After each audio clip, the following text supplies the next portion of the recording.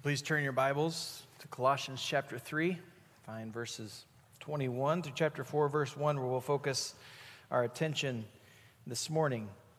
And I wonder if you've heard of this group, Luke and Layla, Sadie, Sonny, and Lauren. Well, currently they stand to inherit $30 million. Why are they significant? Well, they are two of the richest golden retrievers, cocker spaniel, and pair of Springer spaniels known to man.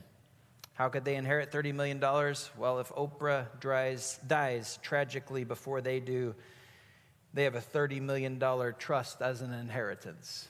Isn't that sweet?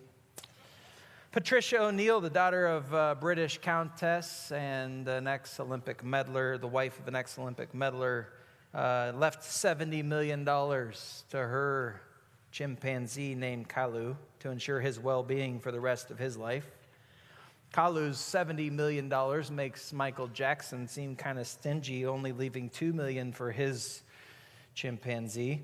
Apparently, it made Bubbles, the name of his $2 million chimpanzee, made Bubbles bitter, and the chimp was too hostile to his handlers after Jackson's death, and so he had to be sent with his inheritance to the ape sanctuary in Wauchula, Florida, to live out his days.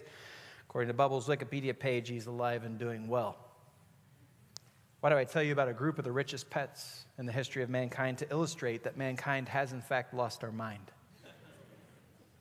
We've become so centered on ourselves that we live for money with a singular passion, declaring it as the ultimate good, and then realizing at our death this thing, this substance, this value, this achievement, this empirical marker of man-made glory we find so amazing, so worthy of pouring our life out for, we find it so wonderful that we leave it to pets. You know how much money the Humane Society gets every year from estates? I'm not even going to say it. It makes me sin. It's unbelievable. Money. Inheritance, the future. Often things like money and inheritance and our future are viewed by Christians through the lens of wisdom. I think that gives us a freedom that often hurts us and doesn't help us. God talks about money. God talks about our future. God talks about our inheritance with authority. I wonder, do we listen? Perhaps nothing so helpfully divides the sheep from the goats as these things. How we really view money, inheritance, future. As you labor on earth and work hard for the glory of God, how do you view your wealth? How do you plan for your future? How do you see what you have now in comparison to what you'll have in the future, forever? After all, we work to please God, to serve Him. Our love for Him and fear of Him and reverence for Him, they all produce from us work for Him. And through these things, the glory in our grind goes to God. And in His economy, our needs are met by His grace through our labor. For the last several weeks, we've considered our earthly calling. How do we live on this earth? Engaging in the labor God has given us, focused on making much of Him. How do we do that? Well, we saw 10 characteristics of an earthly calling from Colossians 3, 22 and 23. How they bring glory to God. It's a humble life of comprehensive obedience that brings out the perspective that this world is not our forever home. And we live with obvious integrity and a reputation of honesty. There's nothing to hide in our life. Doesn't matter if we're in front of our boss or our boss is on a European vacation, we're the same employee. Our effort is authentic and our drive is because we fear the Lord. There's nothing that motivates us more than Him. Everything we do is for Him, directed at Him, all to please Him. That's our earthly calling. But Paul doesn't just leave us with this calling that's in truth overwhelming and rightly understood as life dominating and hard and difficult. He doesn't just drop it in our laps and say, well, good luck. Instead, He helps us. He doesn't just give us a manual for labor. He gives us a motivation for that labor. He gives us more than an earthly calling. And as we'll see today, he gives us our heavenly motivation. Work hard for the Lord. Why? Why work hard for the Lord? Because he's good? Because he's worth it? Well, absolutely he's good, and absolutely he's worth it. But there's more than that. He's worth our every effort, in our every labor. But here's the thing, not only is he worth it, and he absolutely owes us nothing because he's the one who saved us from our sins, saved us out of our debt into his riches, but he has promised that even more of his goodness awaits us. More of his glory is ready to be lavished upon us. You cannot go quid pro quo with Jesus. His grace will always be too much. His kindness is far more abundant than you can imagine, and you can never earn it because he won't sell it. He gives it. He lavishes us with what we can't earn in this life. And he promises even more in the next.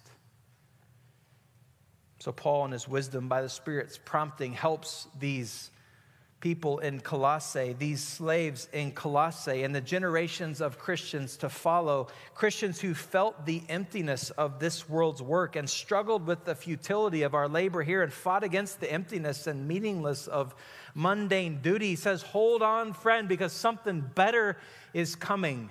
Nothing like you can earn on this earth is coming for you when God gives it to you. What you can't earn, God has stored up for you and is waiting on you in heaven. You must understand that not only do we have an earthly calling that brings God glory in the midst of our grind, but we have a heavenly motivation that brings out from us the glory that God deserves of us. In the mundane of the moment, he tells us about the glory of the future. God has not said tomorrow will be better. Instead, God has said eternity future will be perfect. So hang on.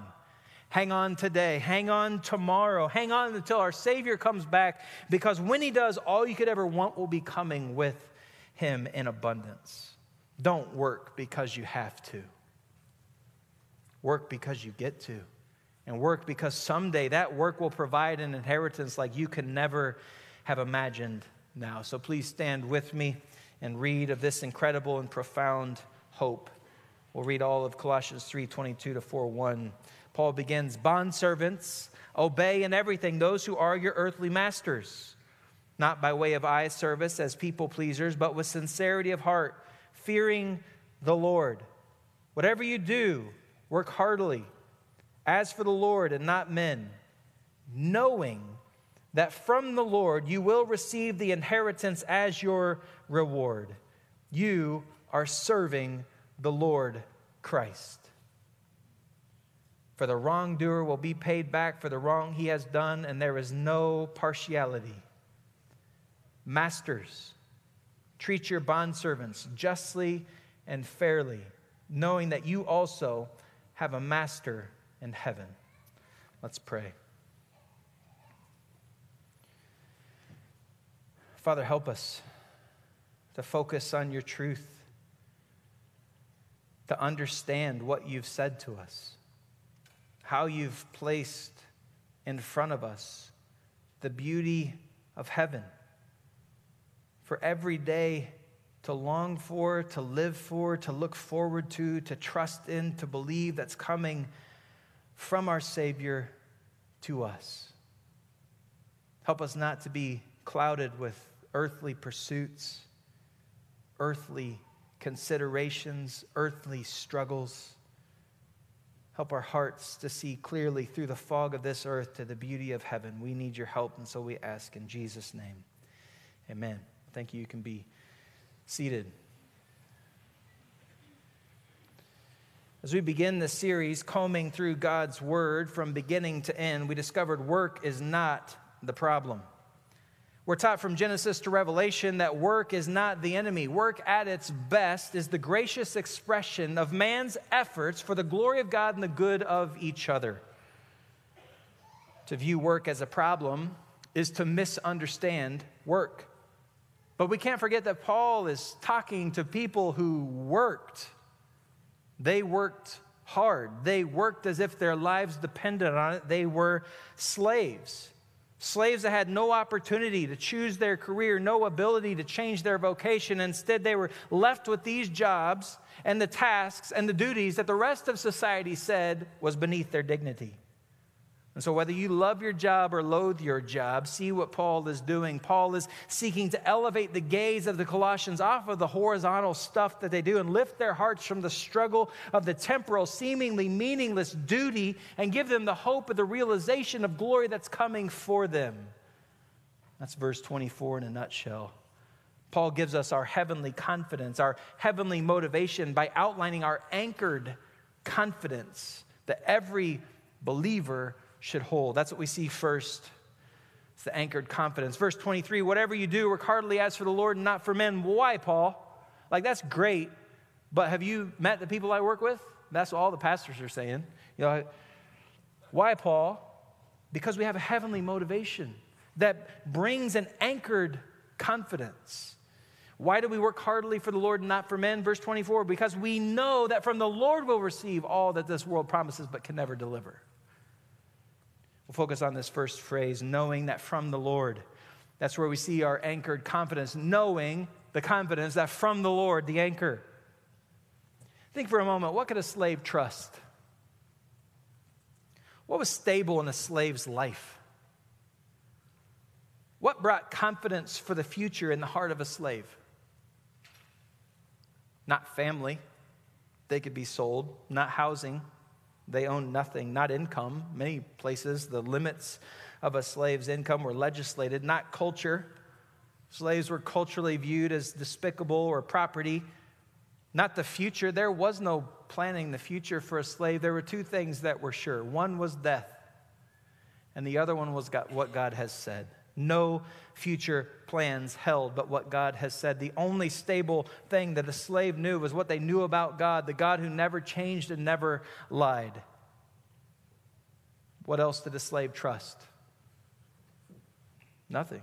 They tried to trust God's people, but if God's people then were like God's people now, there were probably reasons they couldn't trust them. They struggled to trust them. But Paul is not addressing slaves in their worldly confinement and their worldly struggle. He's addressing slaves in the church where they're free in Christ, no longer bound to sin and death, but redeemed and purchased into God's family, adopted as God's children. Colossians 3:11, here there's not Greek or Jew, circumcised or uncircumcised, barbarian, Scythian, slave or free, but Christ is all and in all. But Paul, he's not oblivious to the earthly uncertainty of the slave.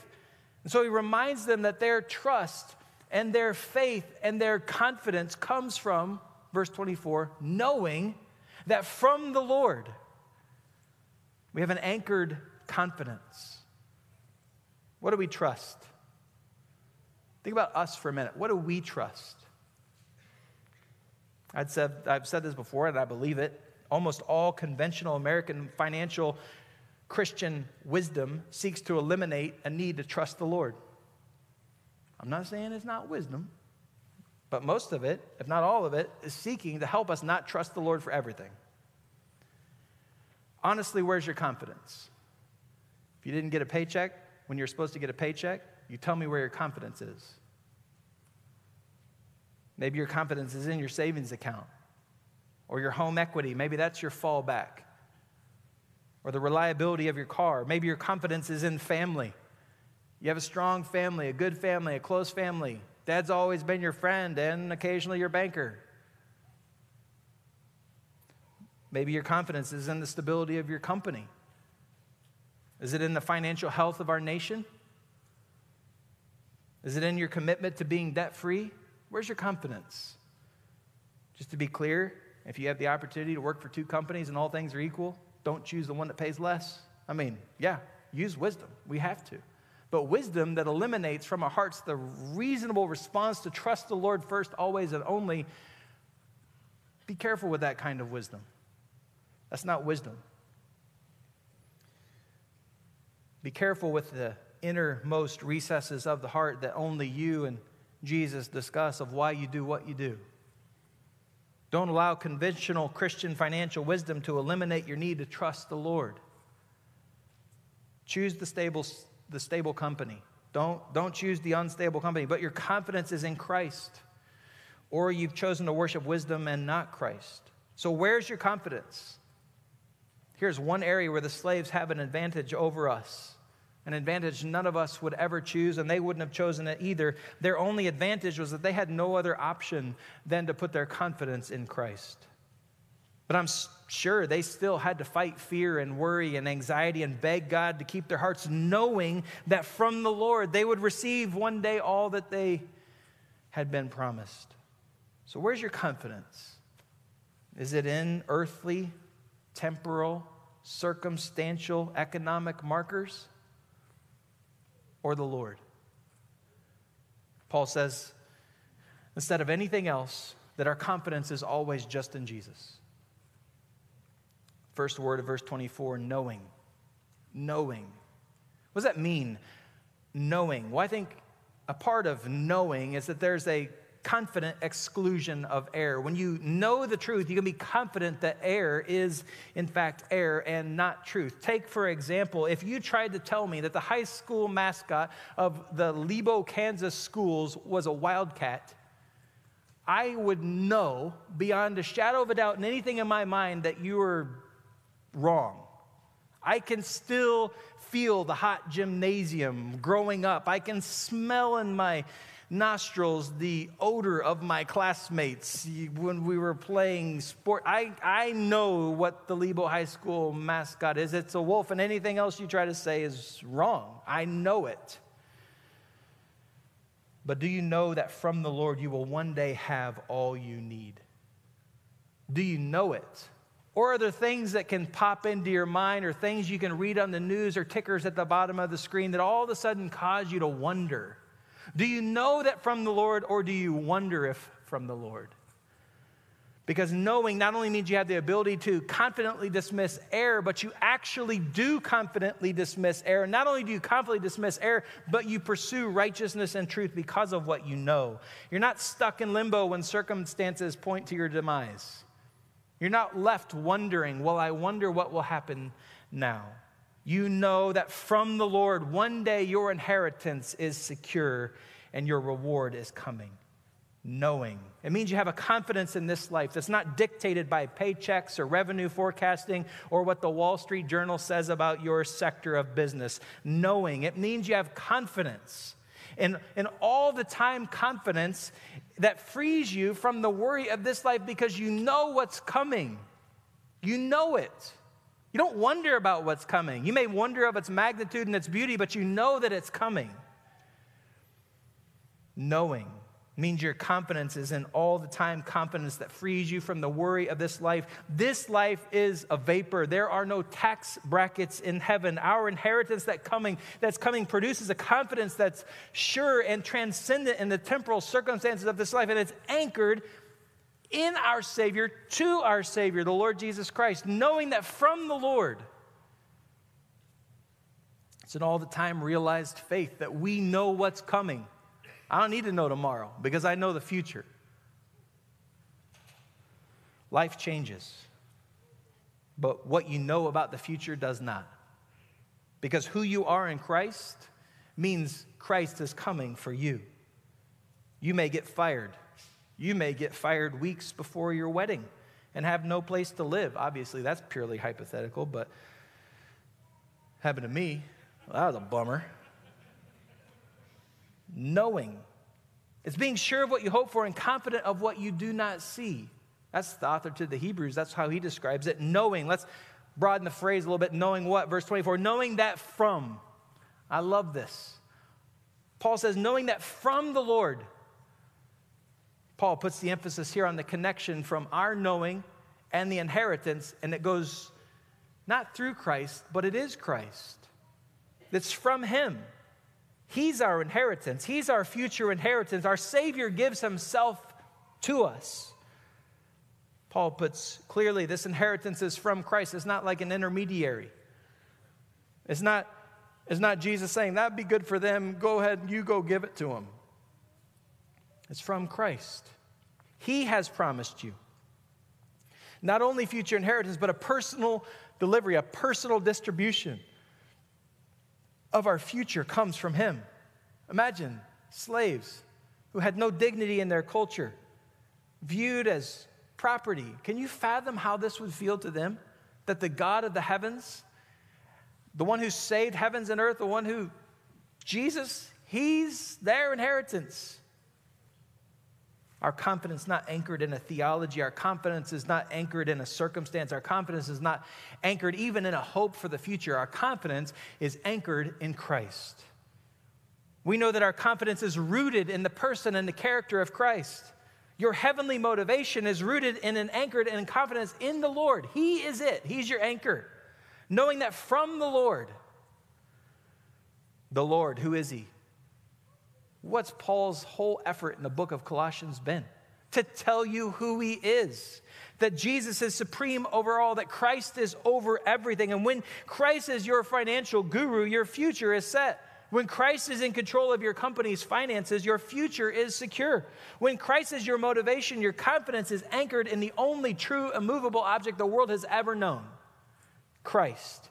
He's the image of the invisible God, the firstborn of all creation, and by him all things were created, in heaven and on earth, visible and invisible, whether thrones or dominions or rulers or authorities, all things were created through him and for him, and he is before all things, and in him all things hold together. Colossians 1:15-17, in him all things hold together, and we know that from the Lord we'll receive an inheritance. What can Jesus not do? If you say nothing, you're kind of right, but you're wrong. There's something he can't do. He can't fail. Your 401k is only as good as the investments. Your savings account is only as good as the security of your bank. Your future is only as strong as our nation. If China and Russia decide they're joining forces against us, where's your hope? And our commander-in-chief? For the slave and backwater, rundown Colossae, Paul says your future is as secure as Christ. I think for us, we should consider the freedom we have with our circumstantial security and be very cautious with it. Maybe you have wealth. Your temptation will naturally be to be confident in what you have.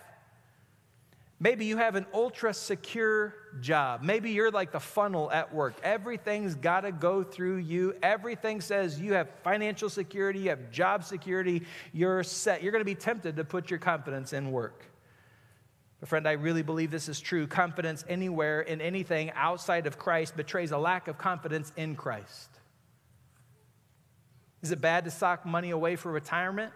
No, do it aggressively so you can retire soon and serve the Lord. That's awesome. That's wisdom. That's being godly. But again, it goes back to the heart. Why do you do what you do? Do you know that from the Lord you'll have everything the future can offer, so you don't have to live for the things this world tries to entice you with? You can live for heaven now. Then do it. Or do you feel like you need to labor and strive to achieve all that you can now because in truth your future with Christ you're not sure is that great? That's a problem. Maybe you look at your work, you look at your accounts, you look at your land, you look at your assets, and you know you're good. Recession comes, it'll be a bummer, you'll be fine.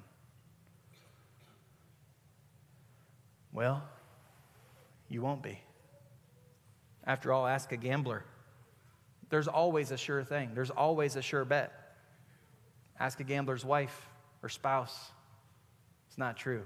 There's never a sure thing or a sure bet. There's only one sure thing, and his name is Jesus. No matter how secure you are in this world, no matter how confident you feel in this life, Paul says our only anchored confidence is just Jesus. The preacher to the Hebrews tells us we have refuge in Christ, and we can hold fast to Christ because God guaranteed that he is for us. And these truths where we hold fast and set our eyes as we persevere, they are the person of Christ. Hebrews chapter 6, verse 19, Christ is our sure and steadfast anchor for our soul. Only and always in Christ do we find our heavenly motivation has a confident anchor. And only in Christ do we find the sure thing everything in this world promises but can never deliver. Have you ever heard of that investment banker that's like, hey, you should try me. Occasionally I make people money. No, you're always going to make money with every investment banker. But will you? Nothing's sure but the Lord. We will receive what he has promised and we need. But what is it and when? Well, middle of verse 24, we see the answer to both. It's our future treasure. Why do we work hard? And what is our heavenly motivation? Knowing that from the Lord you will receive the inheritance as your reward. I wonder how the listeners would have reacted when this letter was read for the first time. I bet it was a marvelous scene. These people who never had anything heard that the God of the heavens was going to give them an inheritance. Earthly, poor believers heard they would be heavenly rich. I bet it changed some of their lives. I bet it was moving, uplifting. But I'm afraid that in the fat and happy state we find ourselves in, never worried about a meal, only concerned about how soon we can upgrade our luxury, I'm afraid that we're so full of all that this life has to offer. It's hard to find ourselves longing for the future inheritance that God promises. So we're pretty good now. Got what we need, more than that. We got so much stuff, we put it in a storage unit. How often do we live for the inheritance that's coming and not the paycheck that we want this week? How often do we view our paycheck as our inheritance, as our reward? I would guess too often. Even how we call it, our paycheck. We work hard. God blesses us. We spend it and give him some back. Money is fundamentally an opportunity to not depend on the Lord. In Paul's day, 95-ish% of the world worked the ground to raise crops or raise animals for food and depended on the weather for the provision and the landscape to be productive, or they didn't eat. Famine was a thing. Even the wealthy had to depend on the land. If you had money but there was no food to buy, it didn't matter how much money you had. But now we have money, and we have so much food, we fill our pantries. And we have so much food that we can't fit in our little freezer, so we have to buy a deep freeze and put it in the garage. And then we have food like Twinkies that could outlast a nuclear holocaust. We have food upon food and stuff upon stuff. And we look at this inheritance and we think, that'll be cool, but I'm good. What have we done? We've insulated ourselves from depending on anything but ourselves. Has that helped us? No. It's tuned our hearts to self. I work, I earn money for my stuff, for my food, for my good, to preserve my future.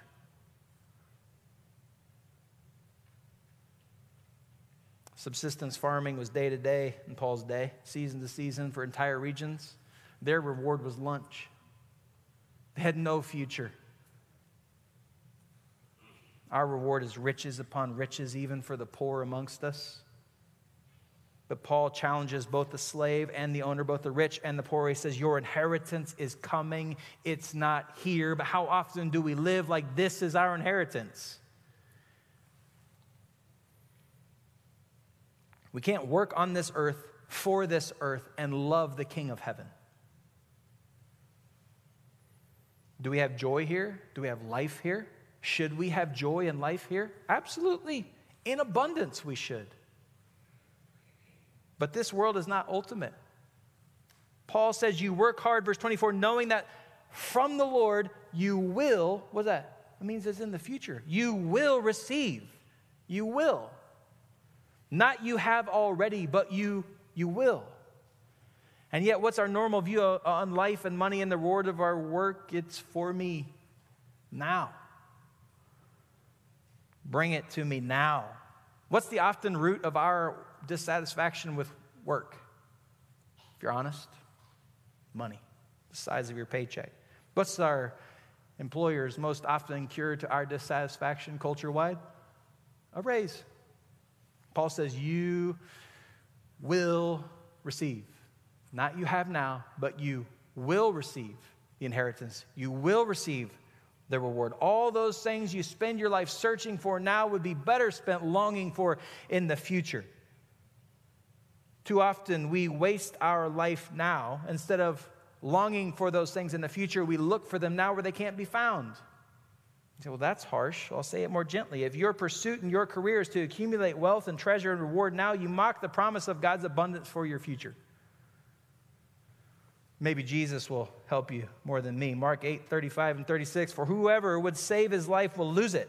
But whoever loses his life for my sake and the gospel's will save it. For what does it profit a man to gain the whole world and forfeit his soul? I mean, let's be clear. I don't think you should ever turn down a raise.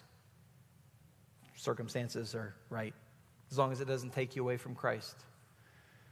Wisdom and faith are not in opposition. Faith and wisdom seeking to serve self are in opposition. Don't chase the dollar bill with this life. What does it profit a man to gain the whole world and forfeit his soul? Do you need Jesus to answer? You don't need more now. Your inheritance is coming. Colossians 3:24, you will receive. How many of y'all remember snack time? In school, snack time? Oh, I love snack time. I know that'd be a shocker to you.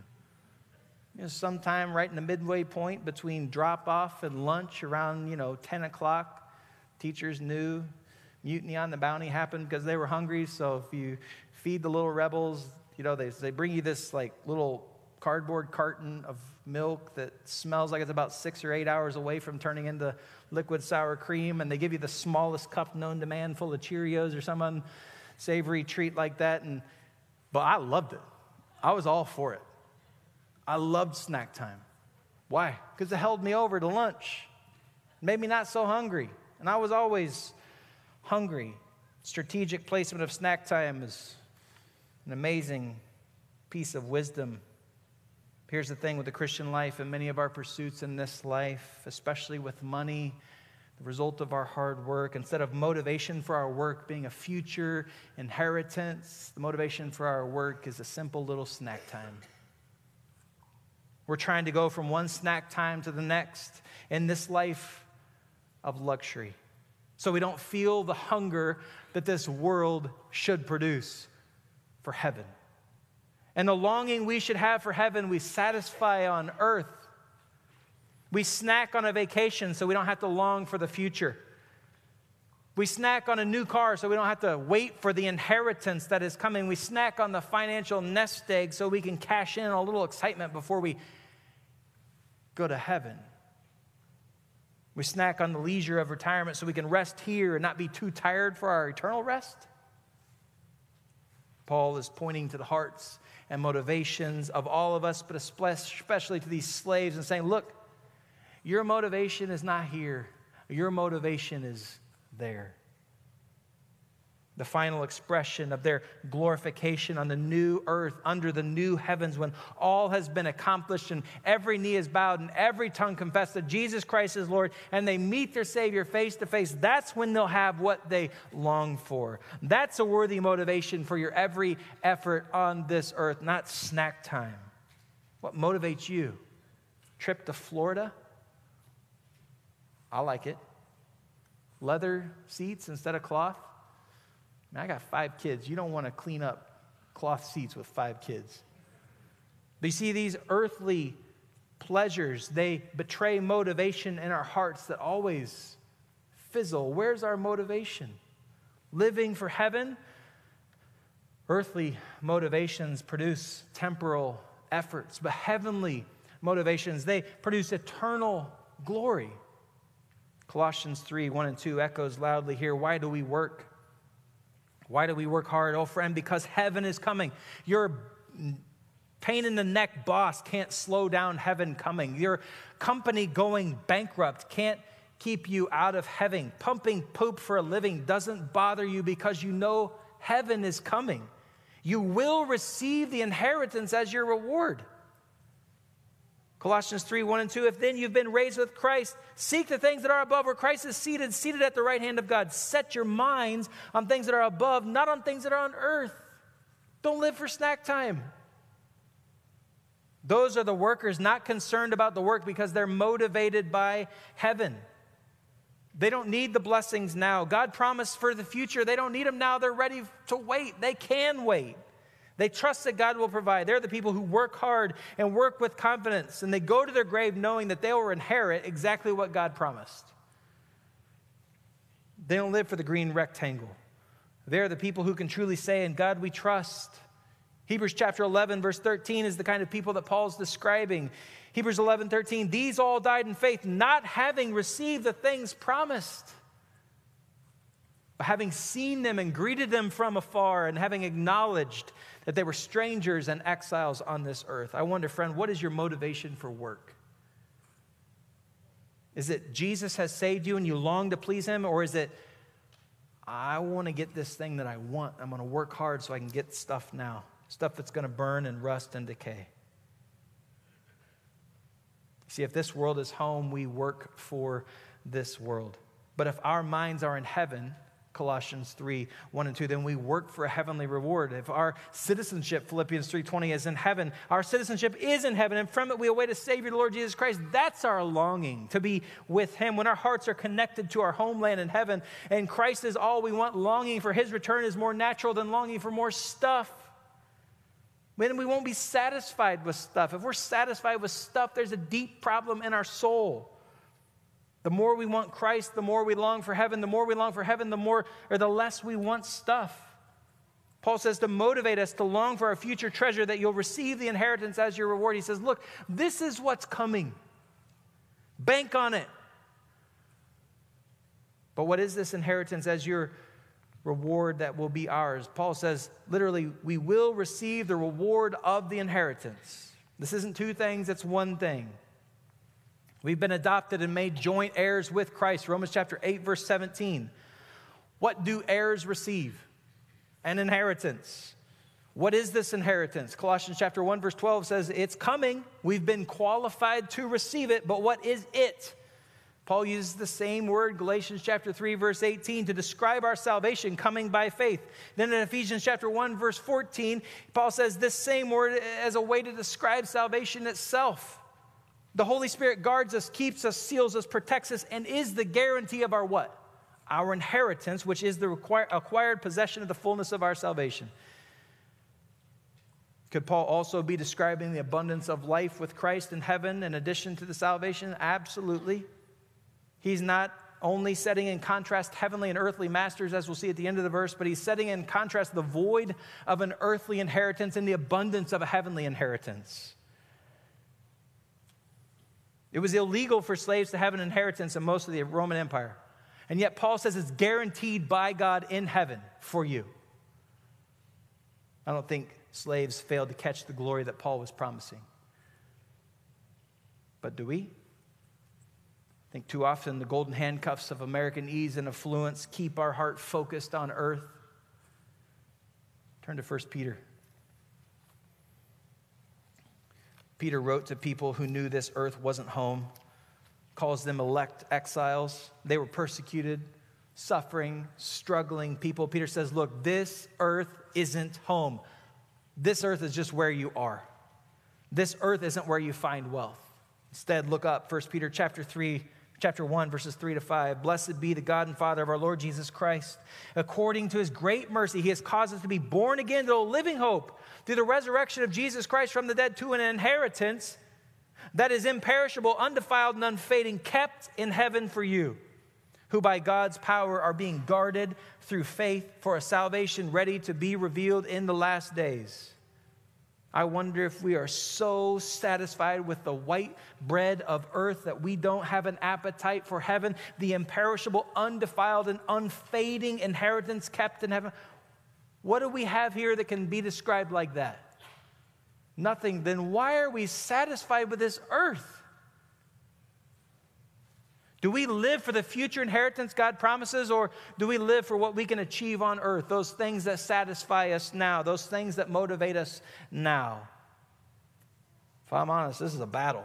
I want to go to heaven. I long for heaven. I am done with earth. But man, you give me some cool stuff, I'll consider it. I like stuff. And having stuff isn't bad, but stuff having you is evil. Be careful with stuff. Jesus talks about this. What motivates, what dominates, what drives our work and commands our efforts? What is it? He says in Matthew chapter 6, verses 19 to 21, do not lay up for yourselves treasures on earth, where moth and rust destroy and where thieves break in and steal, but lay up for yourselves treasures in heaven, where neither moth nor rust destroys and where thieves do not break in and steal. For where your treasure is, there your heart will be also. Friend, you will receive an inheritance as your reward. Live to put treasure on your heavenly account. And what will you do? What will you find? Matthew chapter 6, verse 21, where your treasure is, there your heart will be also. When Jesus warns us not to store up treasure on earth, it's not a question of financial wisdom. It should be obvious. Dead people don't take stuff to heaven. You've heard the joke, there's no hitch on the back of a hearse for a U-Haul. Nobody takes their wealth with them. All earthly wealth evaporates the moment you see your Savior face to face. So this isn't Jesus imitating Larry Burkett giving financial wisdom. This is Jesus offering a cure to our heart problem. If your passion is earthly riches, give your earthly riches to heavenly causes and see what happens. Throw your money at heaven and see what God does for your heart. What will He do? He will cause your heart to follow your riches. And what will you long for? More of heaven. Jesus offers an absolute blessing of freedom in the here and now, and it's setting your affections on a future treasure. Christians throughout the ages have understood this. They have felt this freedom. They have found its security and lived by its motivation. J.C. Ryle was one. You've seen this quote before. It's one of my favorites. J.C. Ryle in his book on holiness says, a holy man will endeavor to set his affections entirely on things above and to hold things on earth with a very loose hand. He will not neglect the business of the life that now is, but the first place in his mind and thoughts will be given to the life to come. He will aim to live like one whose treasure is in heaven and to pass through this world like a stranger and a pilgrim traveling to his home. This world is not your home, friend. Your wealth is not here. I don't care how wealthy you think you are. Your future is not here. You have an expiration date. Have you ever stayed in a cheap motel? I don't mean like Motel 6 cheap. I mean like bulletproof glass in the front window kind of cheap. One time when I was in college, a group and we were going to drive from Pittsburgh, Kansas to Fort Wayne, Indiana through the night on a Friday night. We got to East St. Louis and all of us were tired. So I had this one friend. He was the only one with data on his cell phone. So he got a hotel for us. But he was a cheap friend. He was so cheap, he wouldn't even charge his laptop at home. He would take it to school. That's how cheap he was. He picked the hotel. Let me say, it was a cheap hotel. I'll never forget the floor. It was supposed to be brown carpet. I don't know what exactly it started at, but it was yuck.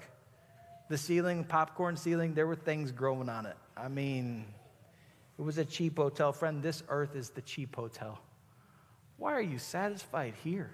You have an inheritance coming. That's beyond anything you can fathom, and you're going to think, wow, the bathroom has nice Formica countertops. They used to be Formica.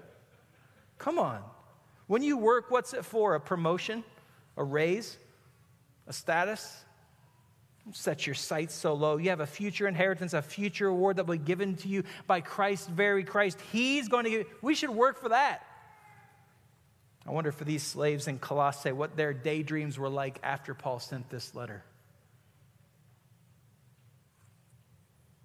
Stuck in the ugliness of undignified work, Paul says they should be knowing that from the Lord they will receive the inheritance as their reward.